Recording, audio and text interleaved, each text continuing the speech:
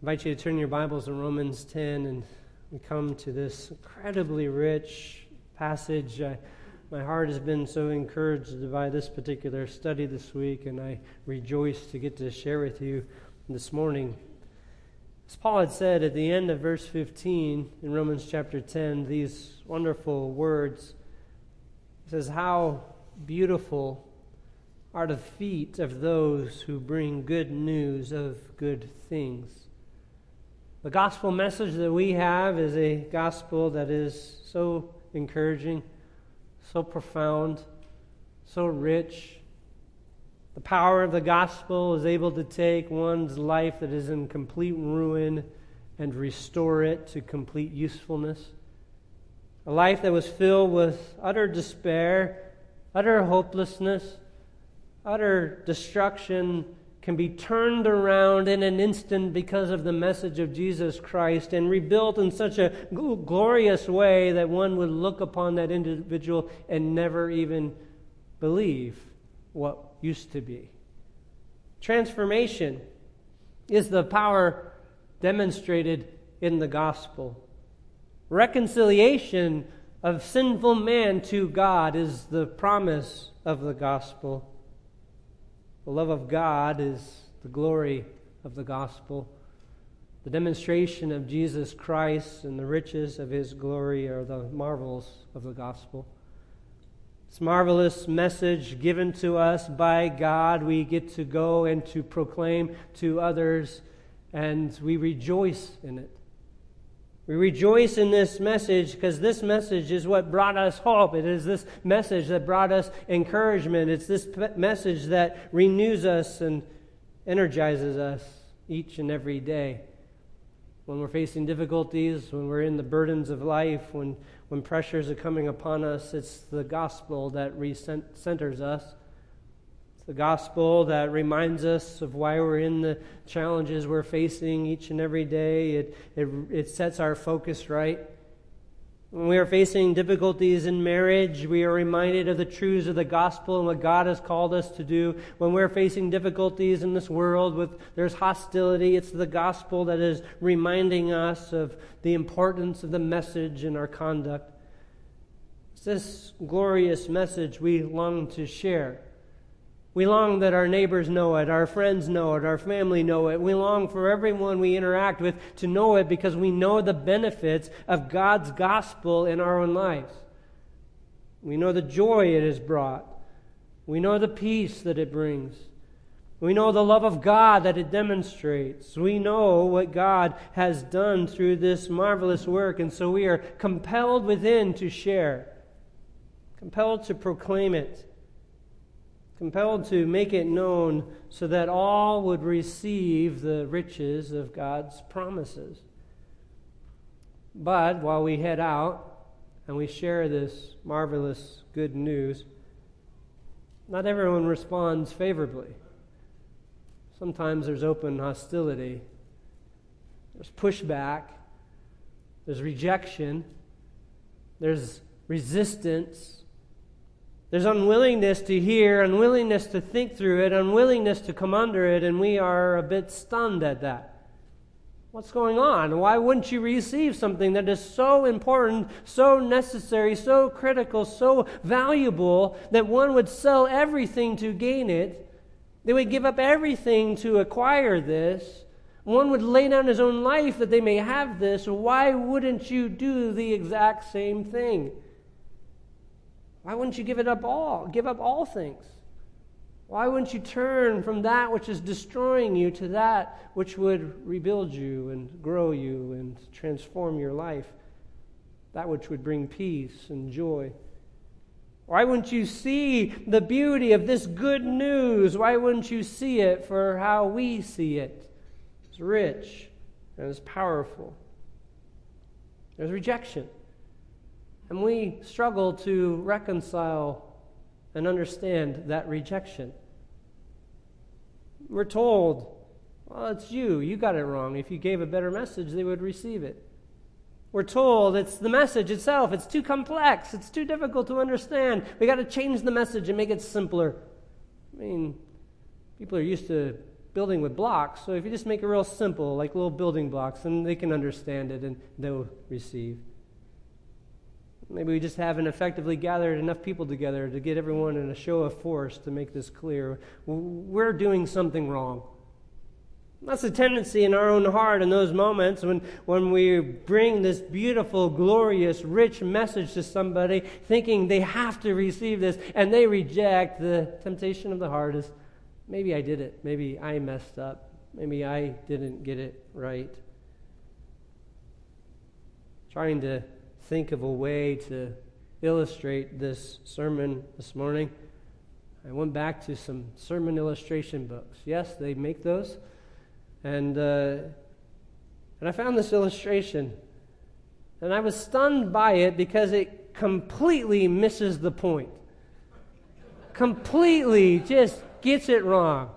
So I want to read it to you because it's good. But I want to show you from this text why they ultimately get it wrong. But then you also understand, this is why I hate illustrations. Here you go. Here it is. Written in 2015 in a 300 Illustrations for Preachers book. Here's what he says. Amazon is always searching for better and faster ways to deliver products to customers. Never satisfied with the status quo, Amazon has tried several alternatives to UPS and FedEx. The company has asked the Federal Aviation Administration for permission to deliver packages via aerial drones. In November 2014, they were testing cab drivers for delivery in San Francisco and Los Angeles. Believers can learn from Amazon's dedication. We need to be continually looking for new and different ways to make the greatest delivery of all, the gospel. Like Paul, we should have no bounds on preaching the good news. And you hear that, it's like, that's right. That's so wonderful. We just got a wrong delivery method. If we got the better delivery method, we would be able to reach the world. Drones. And attach the gospel to drones. We will follow Amazon's packaging delivery system, and we will put the gospel on drones and send it out there. And we'll all learn to fly drones. And we'll get the gospel out. Well, obviously, I'd take their idea and stretch it, but here's the point. Is the problem really a delivery problem? Is it really that we haven't effectively used the mediums out there? We haven't created a gospel viral video to get it out there, or we haven't used the advancement of technology, therefore we're not getting it out there. So the problem's really with us, that we failed to use these delivery methods to effectively reach the world. Is that the case? Is it really that our message is too complex, too hard, unreasonable, we can't understand it? Is it really that's the problem? Or is the problem that maybe it hasn't gotten to everybody and so we just need to keep pushing out there and to get it to everybody? Because that's what we're being told. We're being told, you don't understand Gen X, that's why you can't reach them. You don't understand what millennials are thinking, and so you're missing the boat. You don't understand Gen Z. You don't understand the next group. That's why you can't be effective, we're being told. You're out of date. You're missing the mark. Nobody wants to go to your parents' church. And on the list of accusations come. You're not innovating enough, you're not adapting enough, you're not moving and keeping up with the times, you're outmoded, outdated, you can't keep up, and so the message is ineffective and not powerful, unable to change. It's your fault, Christian. You need to change. You need to get off your studying of the Bible, get away from teaching all these truths, and adapt your message here so more people can hear and respond, and we can get back to the glory days where we were reaching the whole world with the gospel of God. We can reach them all.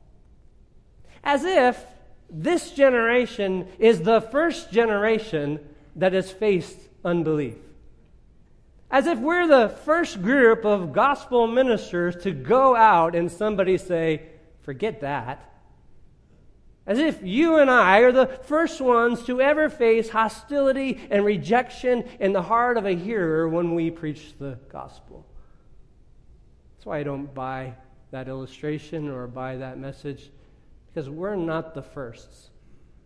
We're not the first ones to face hostility. We're not the first ones to have our message thrown right back in our face. We're not the first ones to have to hear somebody mock the message of truth.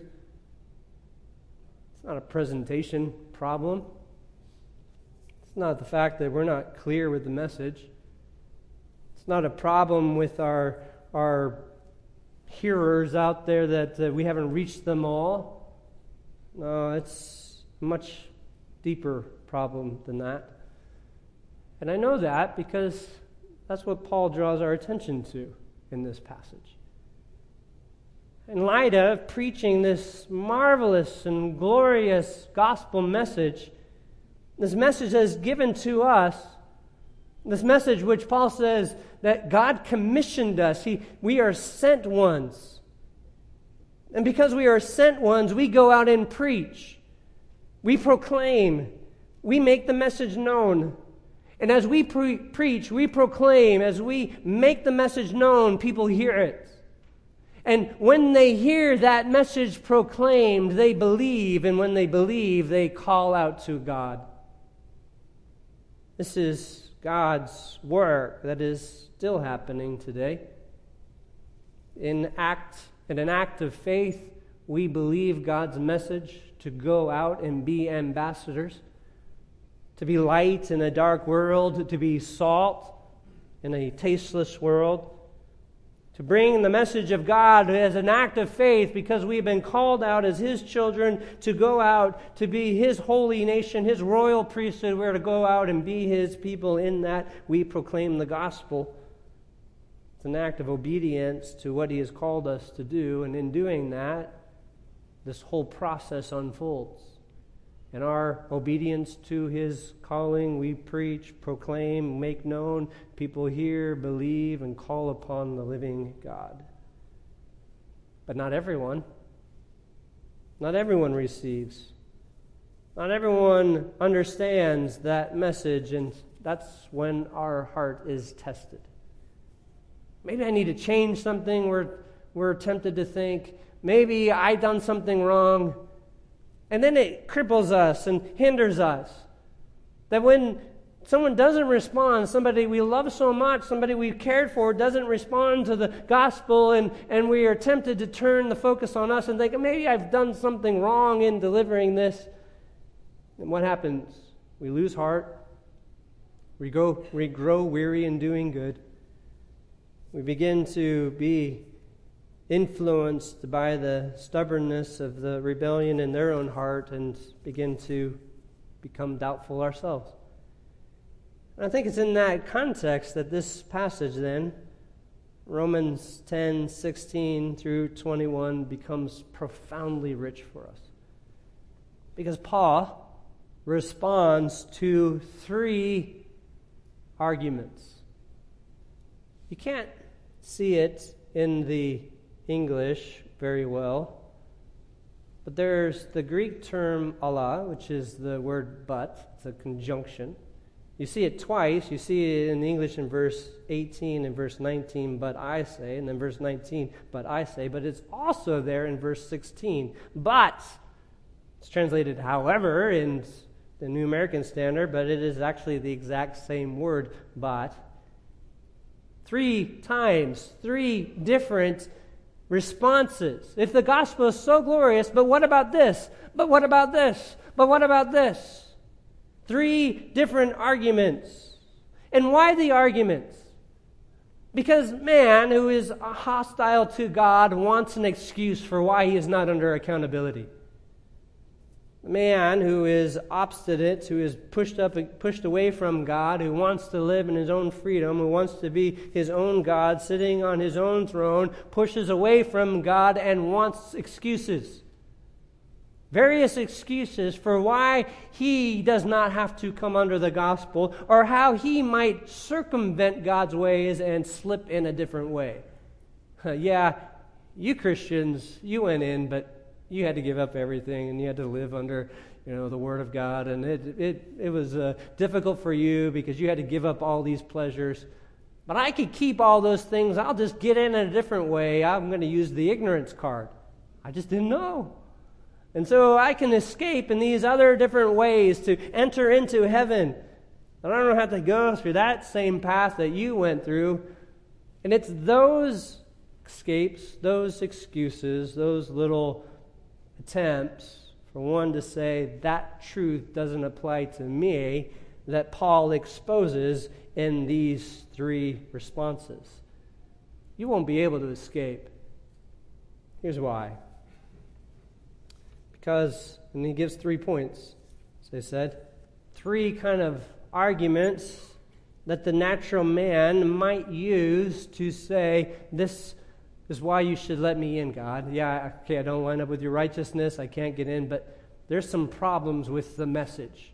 The first problem, it's the gospel's ineffective. It's just not powerful enough to save. So that's the first accusation. You see that in verses 16 and 17. The second one is, well, not everyone heard. Verse 18. It hasn't gotten to everybody. So I'm one of those people who lived out in the remotest jungle and never heard it, so I can get in because I am in the I never heard category. That's addressed in verse 18. The last one is in verse 19 and 20. Well, the gospel's unknowable. There's just not enough evidence. Just not enough details, not enough facts. There's not enough proofs to demonstrate the gospel is reliable. So that's why you should let me in. You just didn't give enough of the facts to prove. 3 arguments that the heart may use to try to vindicate itself in its unbelief, and then 3 responses that Paul gives to unmask each one of those expressions of unbelief. It's a problem with the gospel's power, it's a problem with the gospel's delivery, or it's the problem with the gospel's evidence. And Paul is going to prove each one of those wrong. It's not a problem at all with the message. The problem is something somewhere else. Now, one more little detail to set up before we head into this text. So we need to understand Paul's purpose in this particular text. It's going to become very clear why we need to do this when we get to verse 18, but we need to set this up. What Paul is doing here is demonstrating the universal guilt of the unbeliever. He is demonstrating the universal guilt of those who have not embraced the gospel of God. I'll prove that. Let's just work our way through this text. The first argument that may come up, if you have this glorious, wonderful message that's such good news, the first question is then what he brings up. However, they did not all heed the good news. For Isaiah says, Lord, who has believed our report? If faith comes by hearing, and hearing the word of truth, and the message has gone out, how come everyone hasn't believed? Look, there are all these people who have not believed. It must be a problem with the message. There must be a problem with the message delivered because it's not producing the effect you said it was to produce. If it's proclaimed and people hear it, and in hearing they believe, but yet there are people who are out there who don't believe, then it must mean the message is ineffectual. The message doesn't work.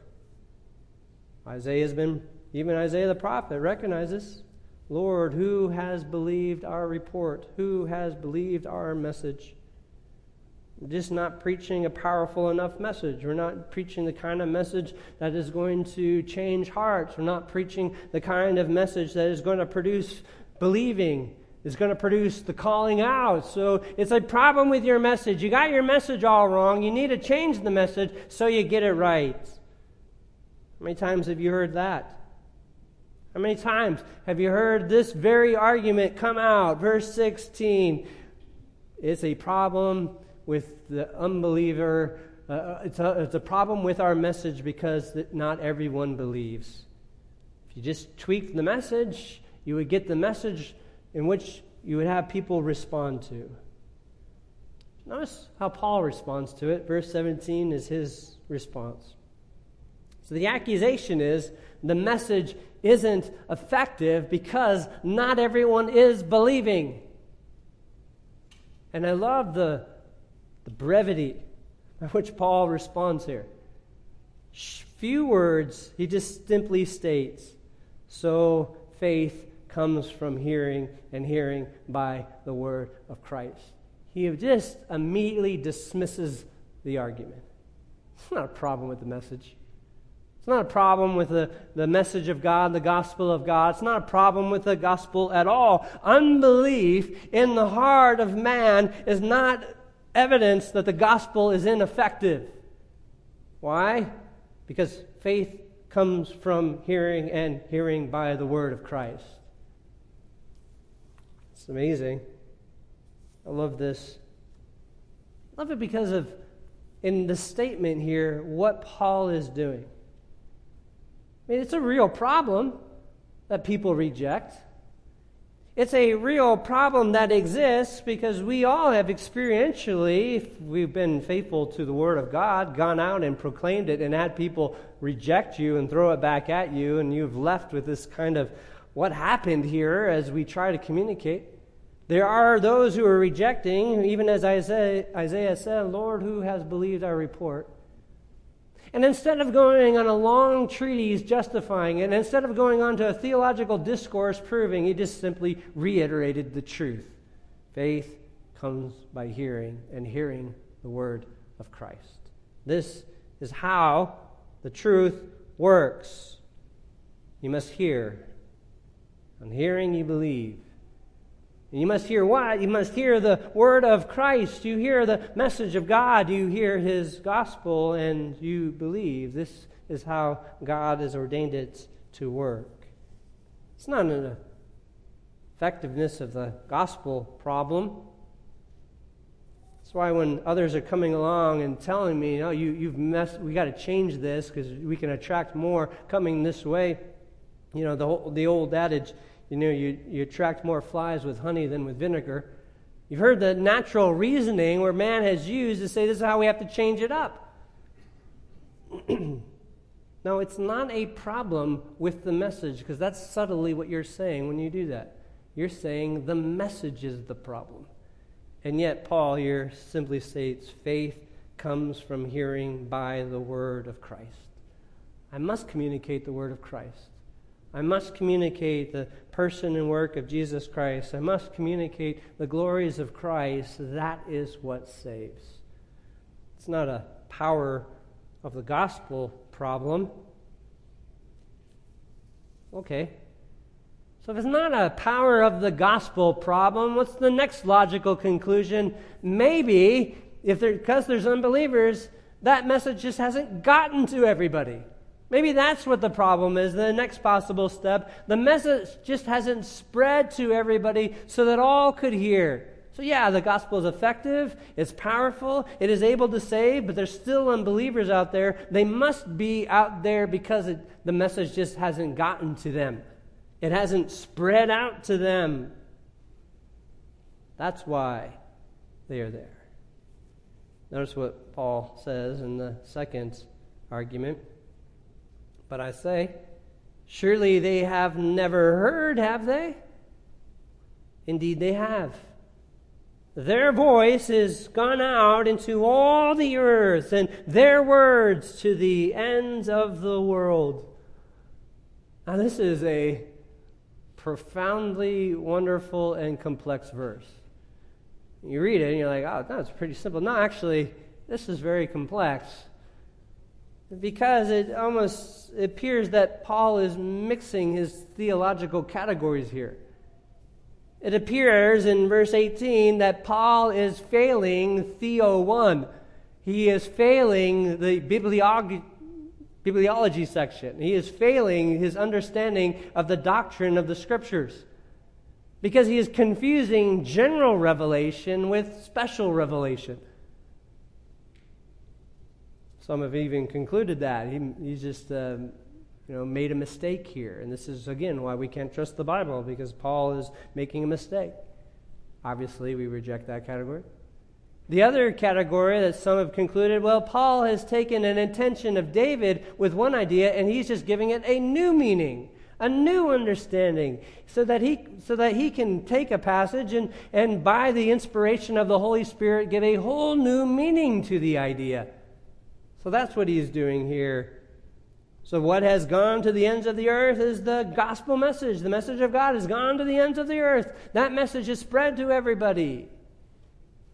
And yet you and I inherently know that's not true, because we have been to remote places and we have shared the gospel, and people are like, I've never heard that before.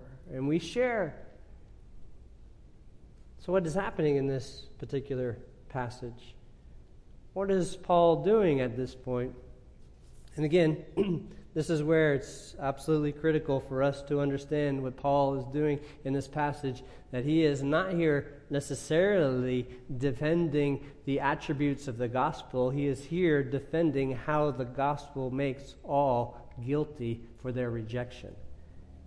We'll see that in a second. One more detail let me point out before we look through this text. Or even you ask that question, how do I know that?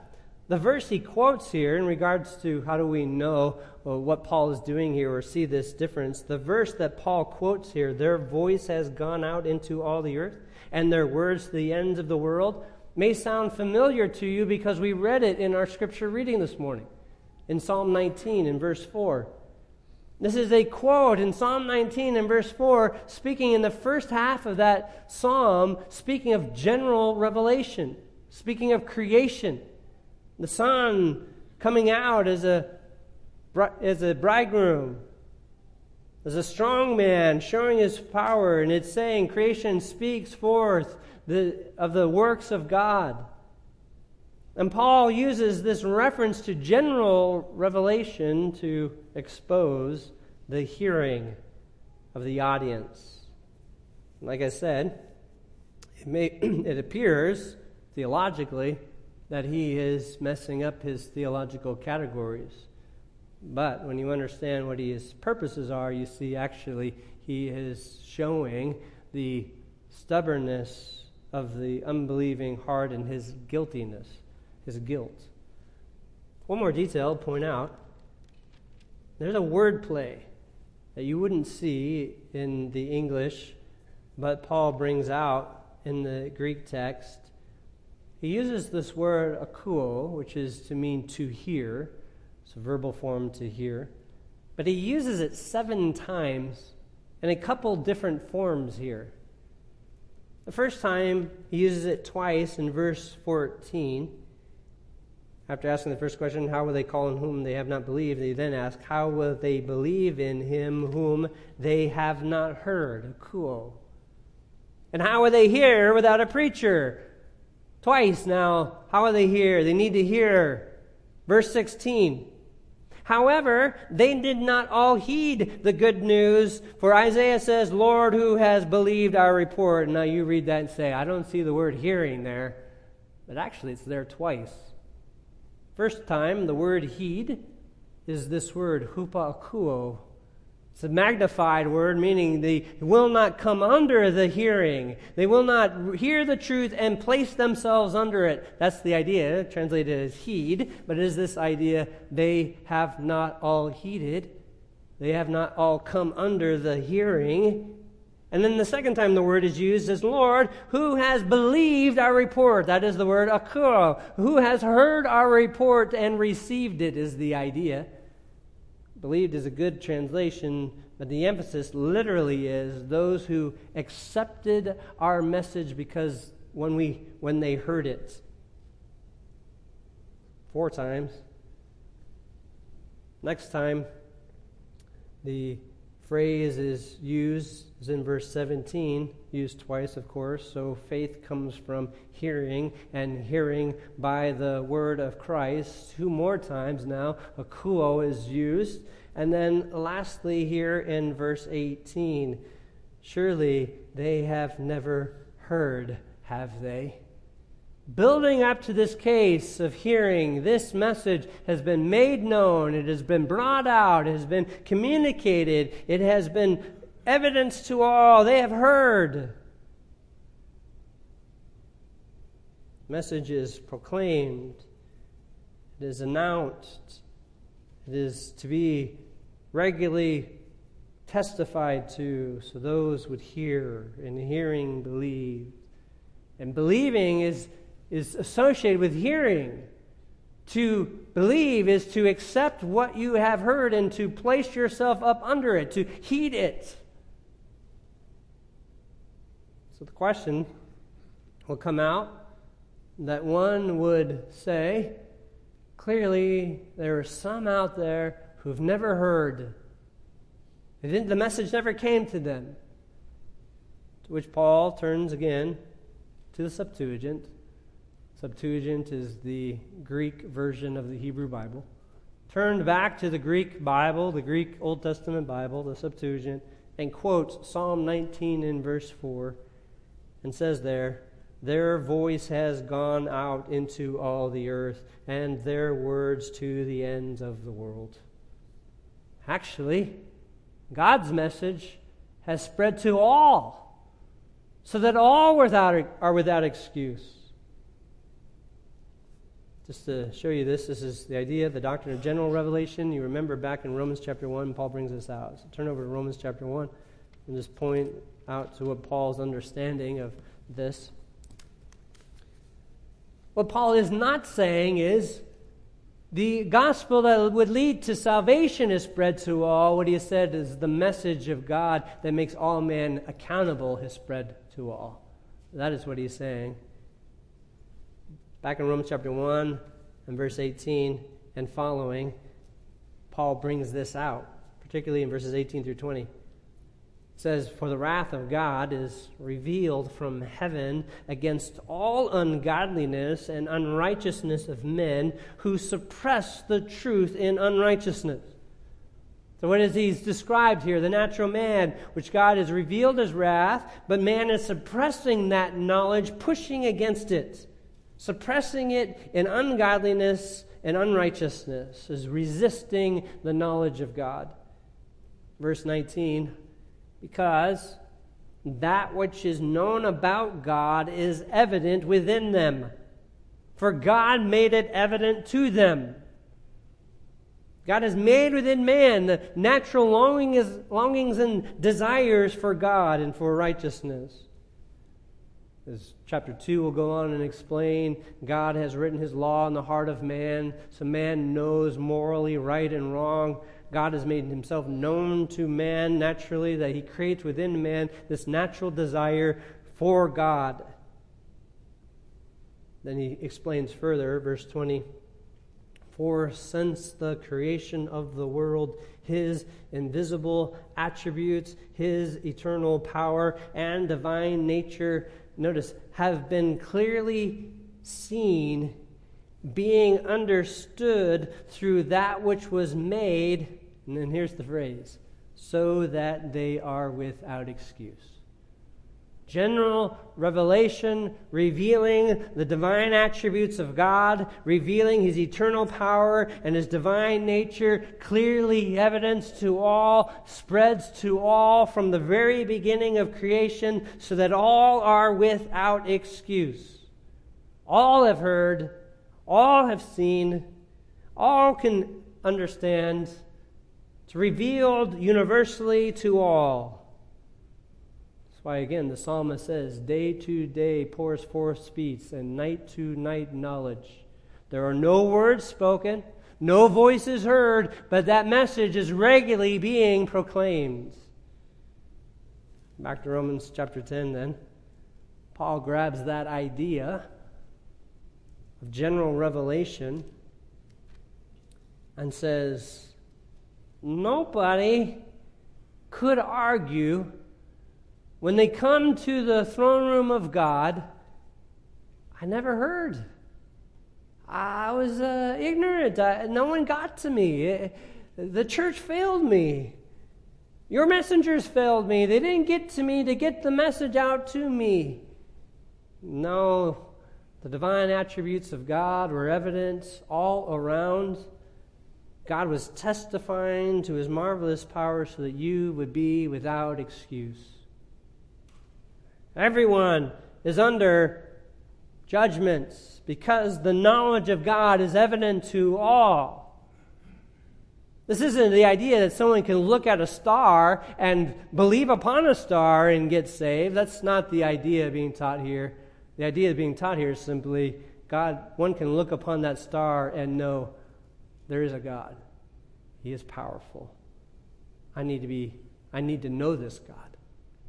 And in that knowledge, they would be under a drawing. I need to know. And it is then through the Word of God that they would learn that God is holy and they are sinful, that they need to be reconciled to this God, and they can be reconciled through the Lord Jesus Christ. It is through the hearing of Christ, the Word of Christ, that they would know and understand and be restored. But no one would be able to argue, I am innocent because I didn't hear. No, universal condemnation, because God is testifying every day, every hour, every minute, every second of His marvelous attributes and power.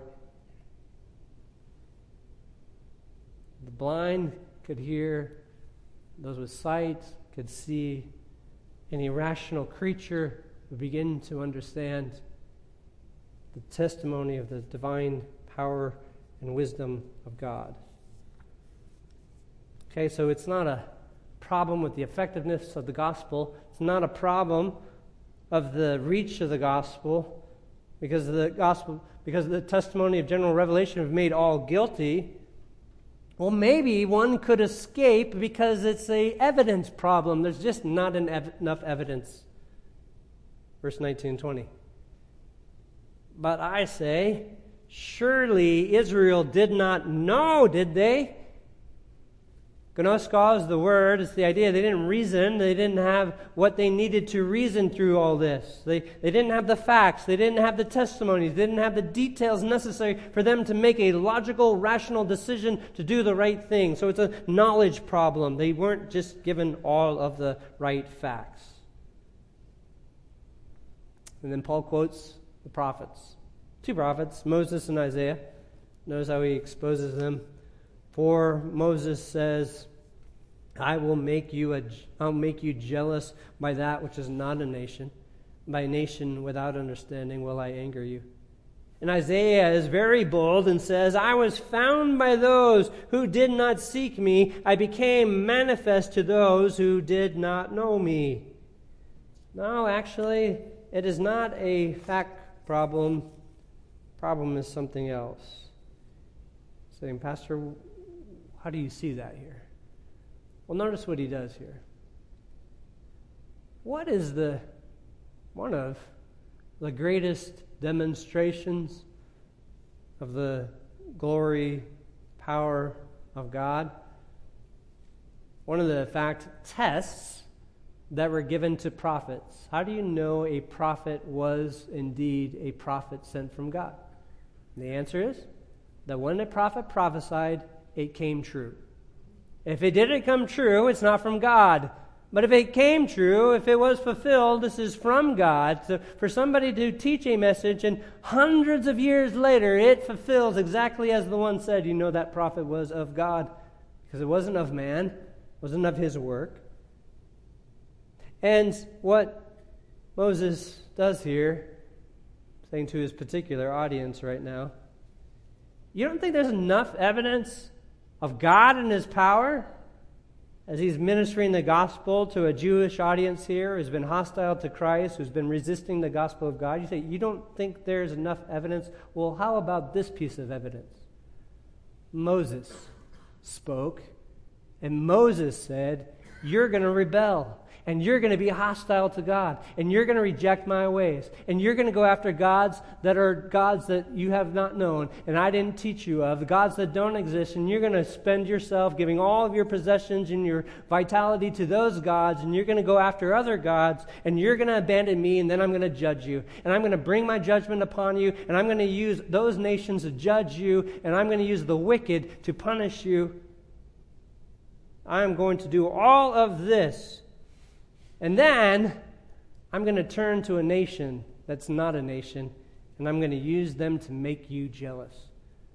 And I am going to take that nation that has no understanding, and I'm going to redeem them, and it's going to anger you. And that's exactly what happened. Now, is that enough evidence of the power and the wisdom of God to carry about His marvelous work, that hundreds of years before the time happened, God said exactly what was going to happen, and then right there on the spot, with all that evidence, they still reject. It's not an evidence problem. It's not a problem. I didn't give you enough facts. I didn't give you enough details. I didn't support it in a way that you can logically understand. This is not a logic problem or a fact problem. It's a much deeper problem than that. That is why you reject. You shouldn't reject because the testimony of God has been clear through the prophets and apostles. You shouldn't reject because the evidence of God is evident all around you. You shouldn't reject because the facts are all there. But you still reject. You won't be able to use the excuse, I just didn't know. I didn't have enough detail. I didn't have enough of the facts. It didn't make sense to me. It's not a knowledge problem. It's a much deeper problem than that. So the man will stand and he will have no excuse. You can't say it's a God, your message wasn't helpful, or we didn't hear, or it wasn't enough knowledge. So then what's the problem? What's the real problem? And he gives it to us in verse 21. This is the comfort for us. Here's the real problem. Unbelief. It says, but as for Israel, he says, all the day long I have stretched out my hands to a disobedient and obstinate people. I've poured out my love, I've poured out my favor, I've poured out my grace, I've poured out my kindness, I have lavished them with mercy and grace, and they still have stubbornly resisted and pushed against. Yeah, our message isn't received. It isn't because we messed it up. It isn't because we have the wrong message. It isn't because someone can't understand the words that are coming out of our mouth because we have no evidences or supports. No, there is disobedient and obstinate people, hardened to the truth, hardened to the knowledge of God, hardened to the ways of God, hardened to the ways of righteousness, desiring to replace God with themselves so they can live as they wish to live, but they live in opposition to God who regularly extends out His love. The imagery, again, is an imagery that you and I live in every moment when we faithfully respond to the truth and minister the gospel. We are demonstrating at that moment this very verse right here. This is God extending out His hand of grace. And every moment of rejection that happens right there isn't a problem. Oh, maybe I messed it up. Maybe I didn't get the message right. Maybe I've added too many facts and made this too complex. That's why I always chuckle when somebody comes into ministry and says, that pastor just preaches way over her head, too difficult, too hard to understand. And I want to point out some of the sweet old ladies in our church but say, but have you met such and such? Who hears the word of God and receives and fed and grows on it. It's not a problem with the message. Certainly, get better to be clearer. And this is a problem with a disobedient and obstinate heart that pushes back against the love of God that is laid out and extended. Christian, that should comfort you. Not in the seeing of somebody resisting. That grieves us every time. It grieves us again as we started out in this, that someone would reject such good news. To their own hurt that they would reject, that grieves us. But we should on the other side be comforted. I don't have to come up with a new way, a new message, a new idea. I can't imagine the tyranny that would come upon somebody who thinks, I got to keep adjusting this.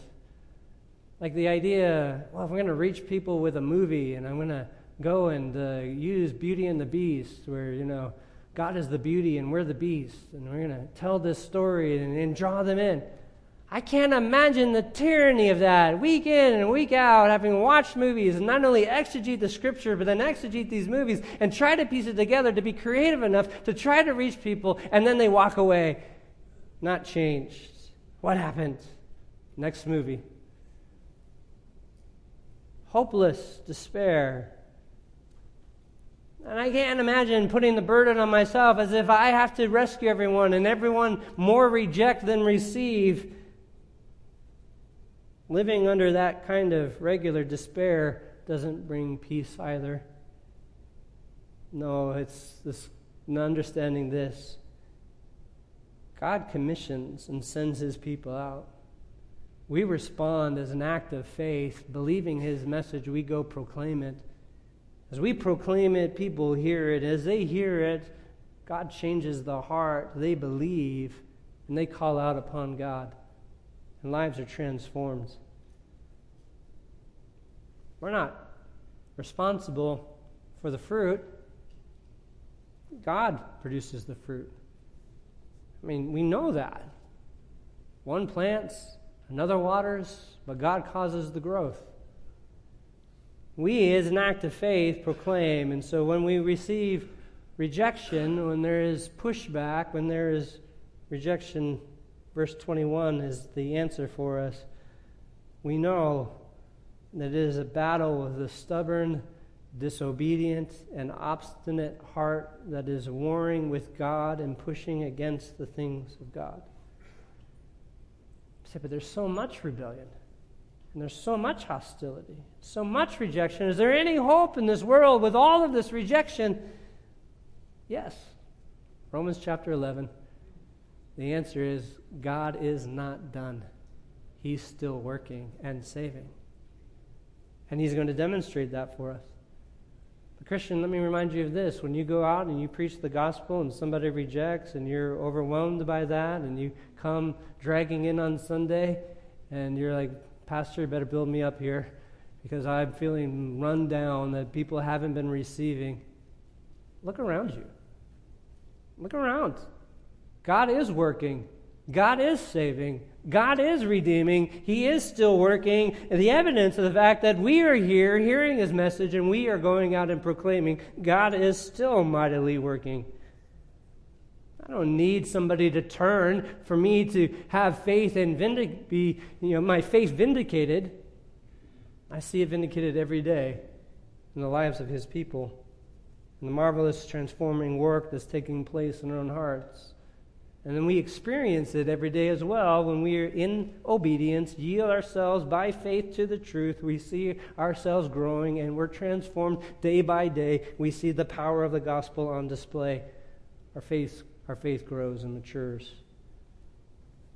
So that my hope is, at the end of this message, when you leave, you're not beating yourself up, wishing for a particular kind of fruit. You're actually just rejoicing and being faithful to his message because he is at work around us. And that your conscience is freed up and isn't bound up by these false ideas that somehow puts the burden and problem on you as you got it wrong. You didn't get it wrong. Be faithful, believe his word, teach his message, and he figures out the results, not us. Let's go before the Lord in prayer. Father, thank you for this marvelous message. We're just thankful, Father, that you protect us from those who wish to burden our consciences and bind us to their own ideologies, trying to create fear within us and trying to create unbelief because we want to be faithful. Instead, we can just turn to your word and believe your message. And we're comforted by the truth. And we're built up and edified by it, so our faith is strong and stable, and we're not tossed here and there by every wind of doctrine, and we're not led into wasteful pursuits trying to reach masses that are stubbornly resisting.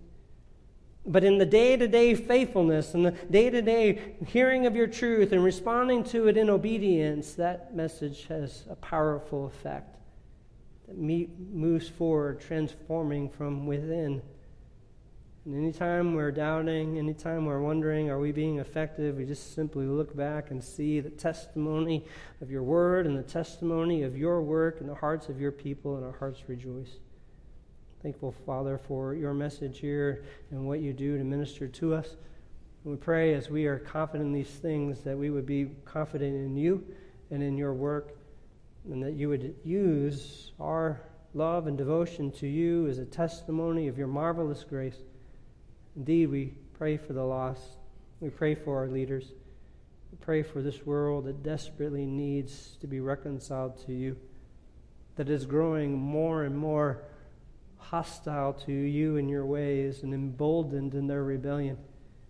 May they be led to the emptiness of that. May their eyes be opened to see the foolishness of that display, the emptiness of it, so that they would be broken and turn and throw themselves upon you, so that they would see your outstretched hand of mercy and grace and receive. Thank you again for rescuing us, for we too were once that people. Pray, Father, that as we leave this week, may we be emboldened to be faithful to all that you've called us to. It's in your name we pray. Amen.